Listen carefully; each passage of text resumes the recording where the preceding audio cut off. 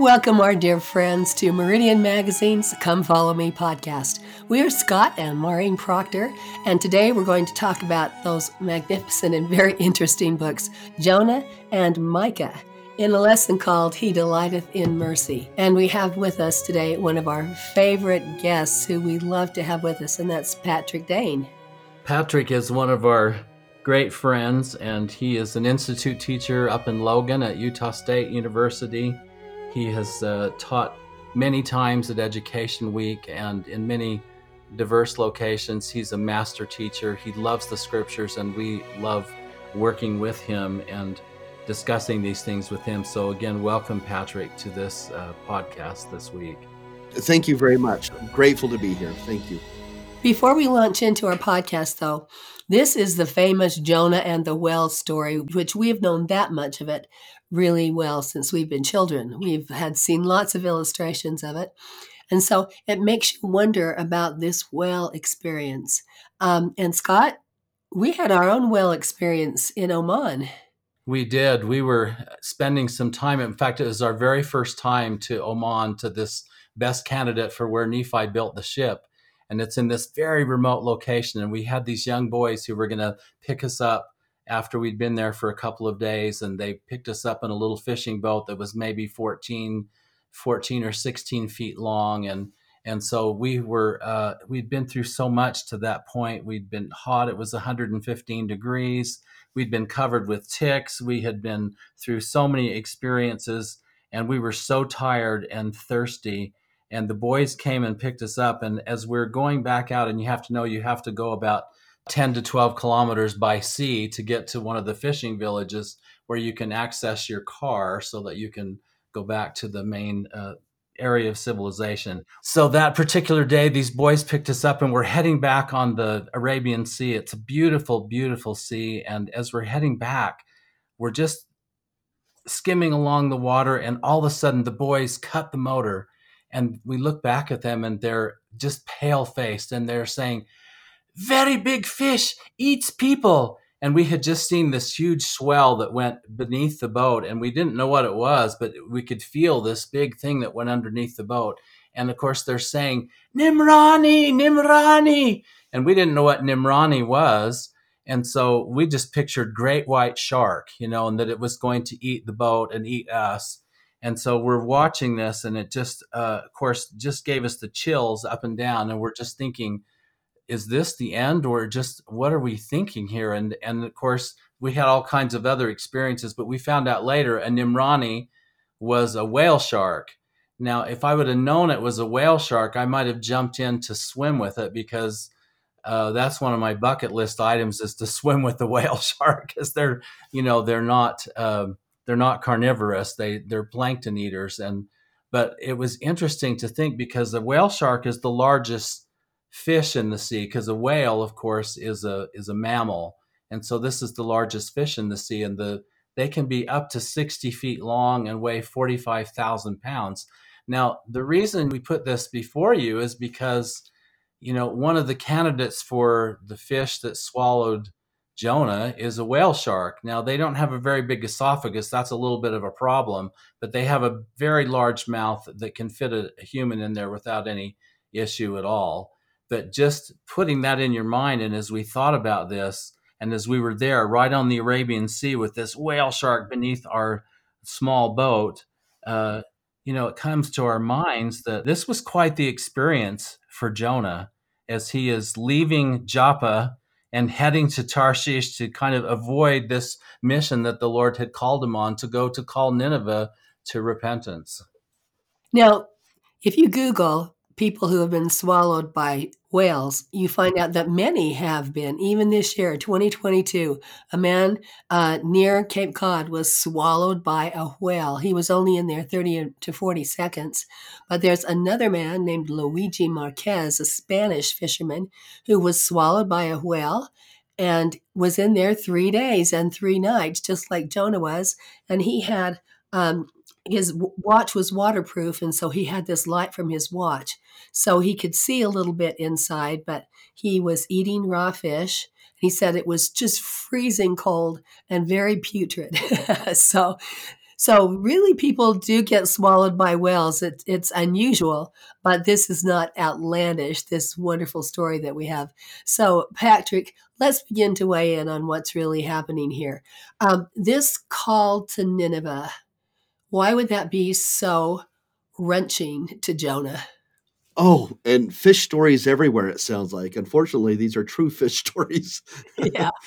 Yeah, Assyria. I mean, one of the capitals of Assyria, and Assyria was this Neo-Assyrian empire was known throughout the ancient world as being brutal, dictatorial, and it was a great civilization that was coming to destroy Israel and the threat to Judah and the great king Sennacherib. And you hear all these stories about what they will do. They're inventors of crucifixion and sowing salt in the soil and what they will do. I mean, it was terrifying. In fact, the Romans would even tell stories about the Assyrian will get you. Um, and so getting called to Assyria would be, I don't want to give a modern equivalent, but it's the scariest place one could ever get possibly sent to among a people that were known for their violence, known for their pagan worship, and known for their ability to wage war. And yeah, it's a terrifying prospect. Well, yes, and I know when they waged war, sometimes they gave money for the number of heads you could bring in of the opposing army. And they not only did they burn the cities down, but they denuded the trees, like you said, and salt into the soils. They want to be clear that they are the absolute conquerors of the world and no pity, no mercy whatsoever. So this is a call, Patrick, that he gets. And why in the world would he avoid a call like that? Well, yeah, scary.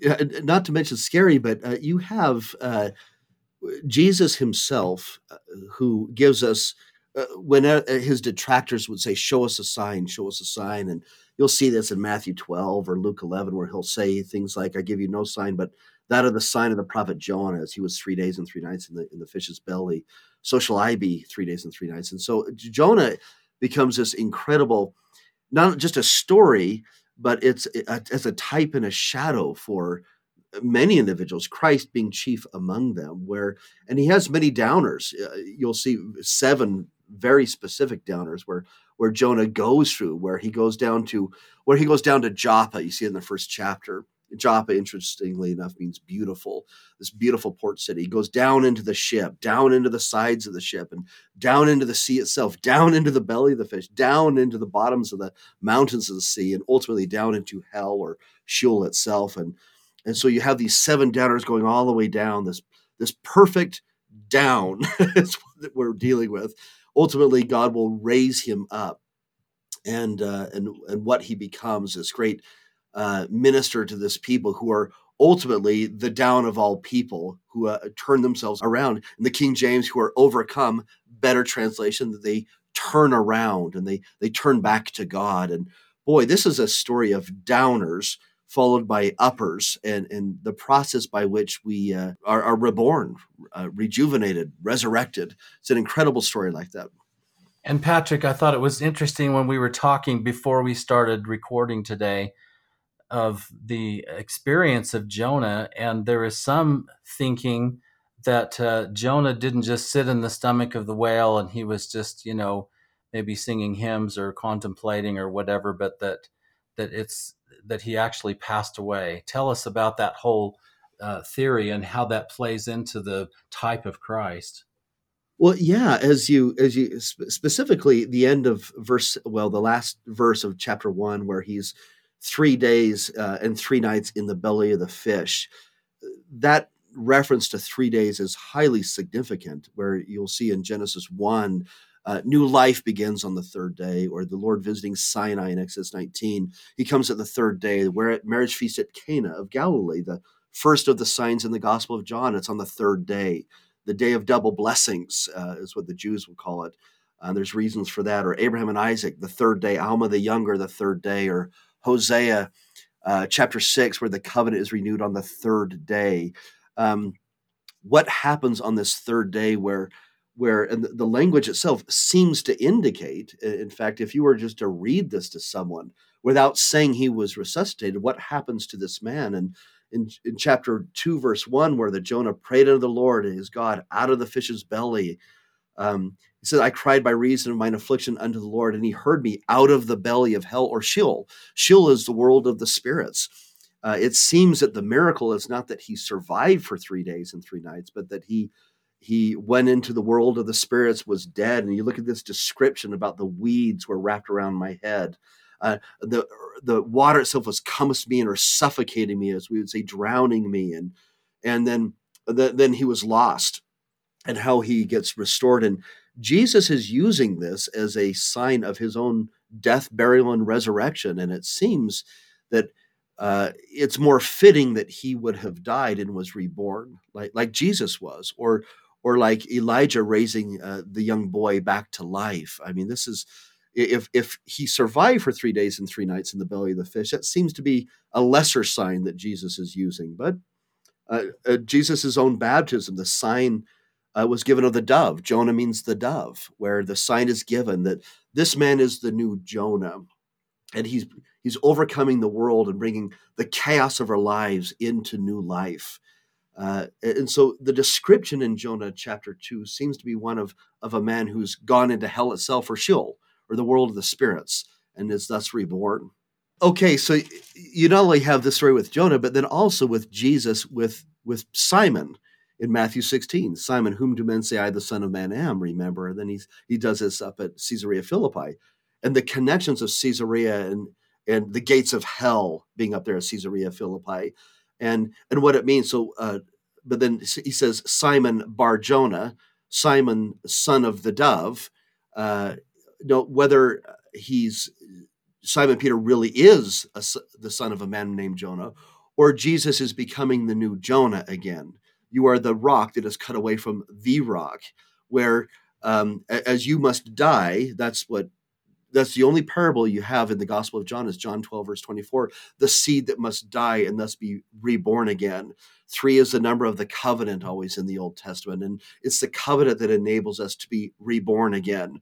Always covenants are made in the name of 3, the Father, the Son, and the Holy Ghost, where baptism itself, Paul the Apostle in Romans 6 talks about it being a death, a burial, and a resurrection. It seems that on the Day of Atonement, where Jews will read this every year on the Day of Atonement, where how is atonement made, where we all must go through what Jonah goes through. We all must die and be reborn again. Seems to be the great type and shadow of death, burial, and resurrection. Well, and I think that the chapter 2 is so very expressive. He says, the waters compassed me about, even to the soul. The depth closed me round about. The weeds were wrapped about my head.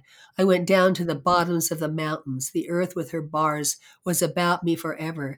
Yet hast thou brought up my life from corruption, O Lord my God. And it's so interesting because Jonah's idea was to escape the Lord, escape the mission. But the Lord is everywhere. You can't find a place to escape. Where could you possibly go that you could escape the Lord? He is in all places. I think it's really meaningful that he's in these darkest places, because all of us find ourselves in these darkest places sometimes. And to know that the Lord will rescue us and lift us from those darkest places is so heartening.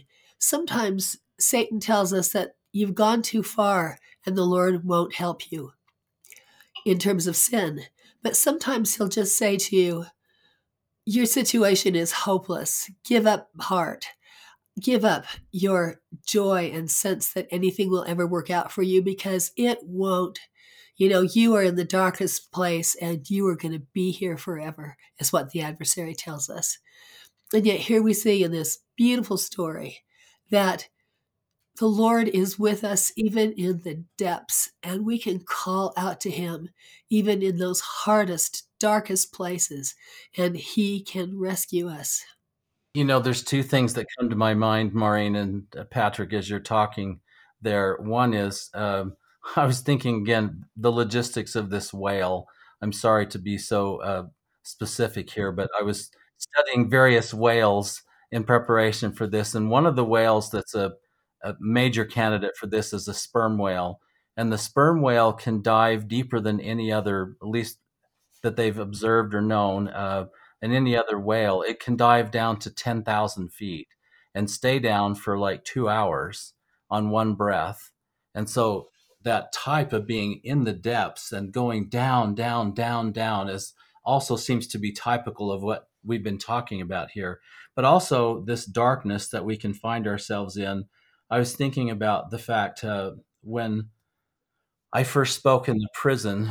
It was the Utah State Prison, and I was there speaking to, I think it was a church meeting, and I think we spoke there a number of times. But the first time I was there, I was meeting with some of the inmates, and one of them said to me, "You know, when I was here and just in my darkest moments, Jesus came to me and he was talking to me, and he was in my cell with me, and he was telling me that I could be okay if I would just follow his words and draw closer to him." And I thought, yeah, this guy has lost it for sure, because Jesus doesn't come to the Utah State Prison. I'm sure he would never be in a place like this. And then when I had another inmate say that to me, I thought, well, that's interesting. This guy said the same thing as that guy did a couple of weeks ago. And then I had another one say it, and I heard it so many times. I thought, you know, when I was in prison, you visited me, is what he taught, and he lives what he teaches. And I thought, I'm looking at a new Lord that I haven't understood before. And you're right, Maureen. He really is with us in every circumstance. He will come to us. He will be with us. He will bring us out of that darkness. And he is the only one who can save us. Those are both beautiful expressions, and I mean that sincerely. In fact, Maureen, when you were talking, and Scott, we were talking about the prison, I was naturally drawn to chapter 2, verse 7, where Jonah prays, "When my soul fainted within me." Boy, who hasn't felt that to some kind, form, or degree? Fainted within, died within me. I remembered. There's sacramental images going on here. I remembered the Lord, and I had an interesting discussion with Institute students recently, where we're actually in the Gospel of John and John 6, where you find Jesus being the Jonah, where in the story of Jonah, these Phoenicians, well, likely Phoenician sailors, these masters of the sea, who no one can handle a boat better on the sea than these Phoenicians, and yet they are out of control. They've lost. They sense that this is a new kind of storm, and so the solution is, as they cast the lots and the lot falls upon Jonah or the Lord, that Jonah is a willing sacrifice as he is cast into the chaos of the sea. The fishes of our world, and you read the Psalms or Isaiah 27, talk about Leviathan, even these overwhelming fishes that can overwhelm us and cause our souls to faint.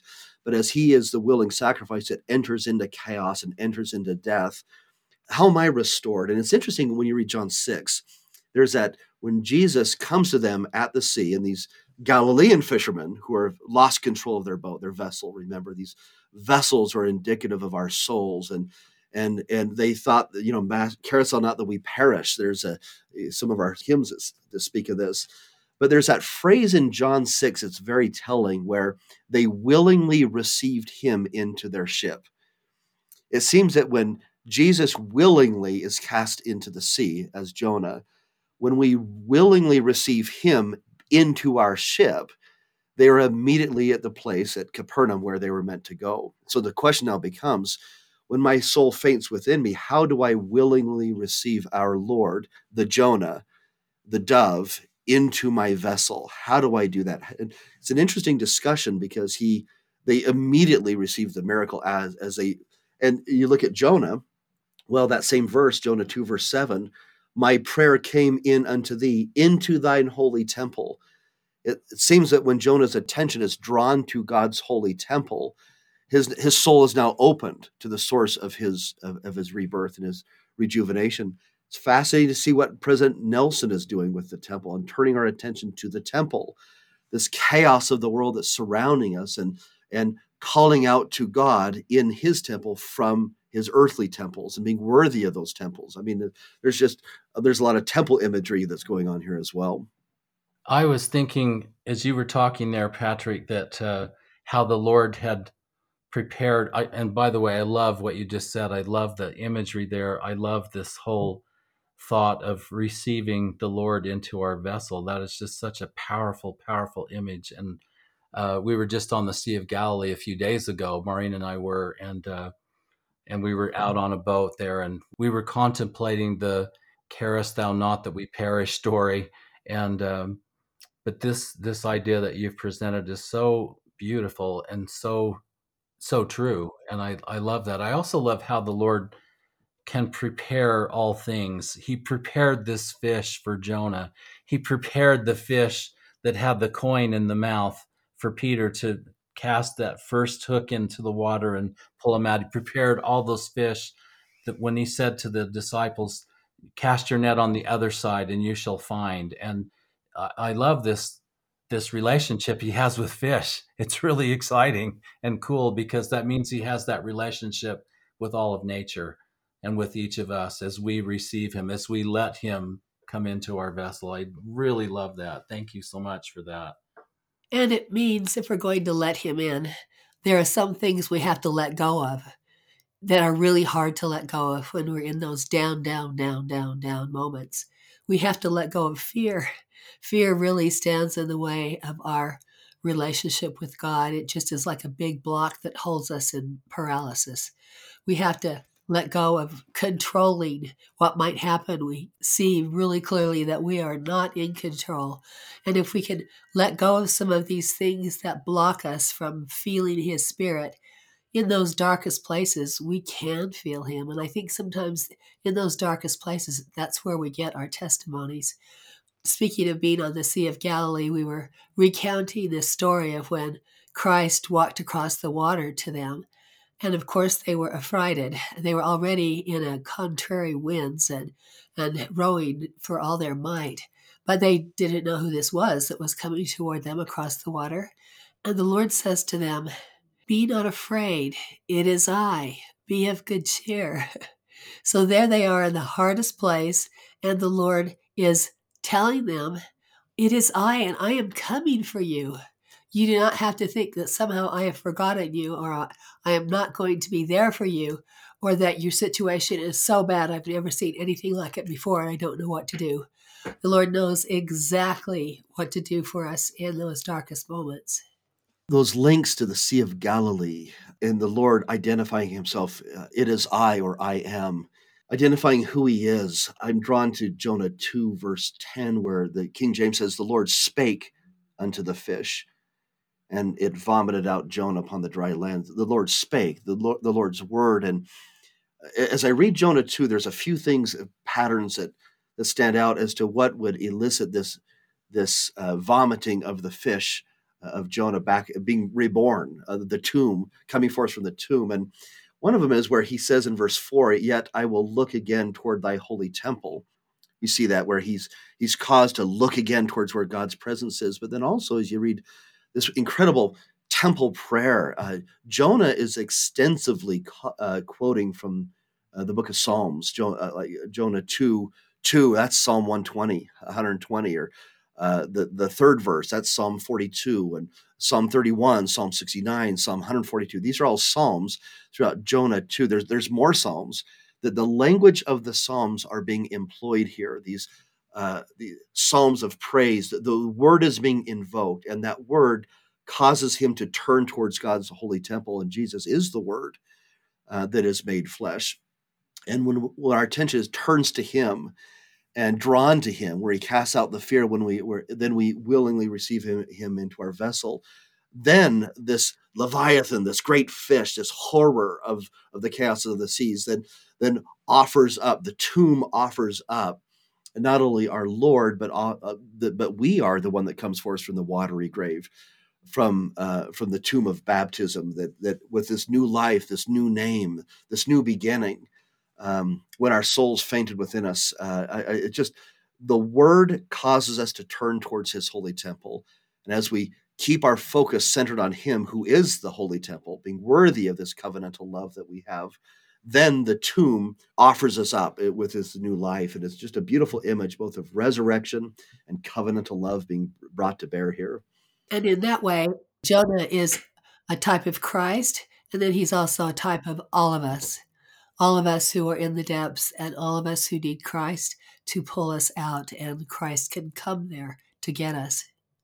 So let's talk now about Jonah. Actually, on the second time the Lord talked to him, he said, now you have to go to Nineveh and call them to repentance. So this time he's going to do it, and I don't blame him. I think he's had a good experience and he's ready to serve now. So he makes his way across to Nineveh, which is described as this great city that is 3 days' journey. That means when you're in the city, it takes you 3 days to get across. There were about 120,000 people in this city by most accounts. It's a very large city for the ancient world. And his mission is to call them to repentance. And it's interesting, the only thing we have that he says is just 8 words. He said, yet 40 days, and Nineveh shall be overthrown. Now, that's not much of a speech, and I'm sure we don't have the full record, but I think Jonah was kind of excited to then sit back and watch it happen. He's done his job, he's filled his mission, he said what he was supposed to say, and now he's ready for them to be destroyed. And oh, the surprise. Suddenly they put on sackcloth and ashes and all the way up to the king. They are going to repent. Who knew? These wicked people are going to repent. And that doesn't really fit what Jonah was thinking would happen at all. Yeah, I find it interesting how Jonah uses that. You're right, Scott. That simple 40 days and Nineveh shall be overthrown. Whether Jonah knew it or not, I think that is one of the most prophetic statements about the atonement of Jesus Christ there is. If Nineveh is a type and shadow for the world in which we live, and 40 days, this period of probation, this period of testing, this period whereby we're all tested, well, what's the result? The world shall be overthrown. Well, it's interesting that he's viewing it as the fiery judgments of God, like Sodom and Gomorrah shall rain down upon him. But that word overthrown gets translated 13 times as overthrown, but at least 50, 60 times in the Old Testament, it gets translated as to turn back to God. So the question is did Jonah's prophecy come to pass? And the answer would be yes. 40 days, they did turn to God. They did turn back. Jonah's expectation was the overthrowing part. The justice of God were no, they're sackcloth and ashes. They turned to God. His prophecy was fulfilled, but it wasn't in the way that Jonah expected that it was. It was is turning back. And so when you look at our lives, this period of probation, we will turn to God. And what causes us to be turned to God? What is it? Well, it seems that whether Jonah knew it or not, I'm not qualified to say yes or no whether he knew it or not, but Jonah was the minister that enabled them to turn to God. And if Jonah is a type for Christ, it's Christ that enables us to turn back to God throughout this period of probation that we go through. One of the major gods of ancient Nineveh was Dagon, the fish god, incidentally. And as this fish god is overcome by the one who is the great, who's overcome even the great fish of the sea, it is the dove that does this messenger of peace. Whether he knows it or not, he's preaching fire and brimstone, but his simple sermon is evidence that they did turn back. And I think it's fascinating. It's a 40-day ministry as well, just like Jesus's was in the resurrection. It's a 40-day ministry. There's so much about this that Jesus enters into the world, Jonah enters into the world, and it's a 40-day ministry. And true enough, I mean, it's the message of the Gospels in the book of Acts right here. Well, it's interesting that when the people have repented, that Jonah is displeased. He's unhappy about it. And he says to the Lord, I knew that thou art a gracious God and merciful, slow to anger and of great kindness, and repentest thee of the evil. Therefore now, O Lord, take, I beseech thee, my life from me, for it is better for me to die than to live, because these people have been saved and spared through Jonah's own teaching. How do you read that? Is that just a flaw in his character, or what's going on there? You throw one of the biggest questions on me. Of course I do. I do think there's some interesting patterns here, though, because he does go out of the city, sits on the east side of the city. That's an interesting connection here, where you find the sun rises in the east, sets in the west. You find God in the east, and He always brings you to the west. You'll find where the face of God is in the east, but always turns us to the west. And it's fascinating, though, because east is where the temple is always facing the east also. Okay, so he's on the east side. He makes himself a booth. That's a deliberate reference to the Feast of Booths. And the Feast of Booths right there is where we dwell safely under Messiah's protection in the wilderness wanderings, where they make booths. Jesus does that in the Gospel of John as well. And he does this wonderful miracle during the Feast of Booths, where living water shall come forth from your belly, just as Jonah was swallowed in the fish's belly, and he comes forth as the reborn one. This living water comes forth from the belly of the earth. That's the idea that Jesus is referring to in John 7. But God prepares this gourd, this bean plant of some sort, and then he's upset with the whole idea. But then he prepares a worm. You see that in Jonah chapter 4, verse 7, where Jesus himself says, I am a worm. That you'll see that in the Psalms as well. This when you don't have the vision, I will prepare a means by which you can catch the vision and see what the vision is. And this prophecy, while it was true, Jonah needs to be brought around to see what the nature of the prophecy was. It's not God's judgment coming down. It's his mercy that's coming down. And the destruction of this bean plant is evidence of that idea. And he is brought around to see. Well, we would assume it is, because it ends in verse 11, should I not spare Nineveh, that great city, where are more than 6,000 persons that cannot discern between their right hand and their left, and also much cattle. It's interesting how the cattle themselves are being evidence of God's mercy here. So whether he catches a vision or not, Jonah is reborn in us, and we'd better catch the vision. I think that's the point. I would say Jonah is also a type for us. It's read at Yom Kippur, Day of Atonement, where our redemption happens because of atonement. We're chosen, we're commissioned, we're disobedient to God's will. We go among the Gentiles through our ministry. The pagans come to know God. We become the ministers of God. They are miraculously preserved. We are miraculously preserved. It's through our prayer that we have the charity of God that comes into our soul. That's what Moroni says, Moroni chapter 7. And then the promises of God of both our redemption as well as the redemption of the pagans or the Gentiles is brought to bear. That's our story. It's an incredible witness of not only Jesus Christ, but our story of becoming the Jonah. So now let's just move into Micah for a couple of minutes, because we've really focused on Jonah, and that's been a wonderful discussion. Thank you, both of you, for your thoughts on this. This has been fascinating to me. I've certainly been edified. But let's just look at Micah for a minute. And I'm fascinated by chapter 4, because he uses almost the exact same language as Isaiah chapter 2, where he says, in the last days, it shall come to pass that the mountain of the house of the Lord shall be established in the top of the mountains, and it shall be exalted above the hills, and people shall flow unto it. And so there's that temple image, this importance that they would bring this up in the 8th century BC, that this is important for them to hear, but it's talking about our time as well, and these temples being built. We're living in that very time. So Patrick, what does that bring? Those images, what do they bring to your mind? Yeah, Isaiah and Micah living roughly at the same time. The temple is the one place where the Lord shall establish his presence, and they needed to hear that in the 8th century. And as you look at Isaiah's very deliberate reference, he says it shall come to pass in the last days, that both Isaiah and Micah's prophecy are meant to be read in the last days. And I would point out where there's lots of judgment going on in Micah because of many reasons, but compromising their covenants.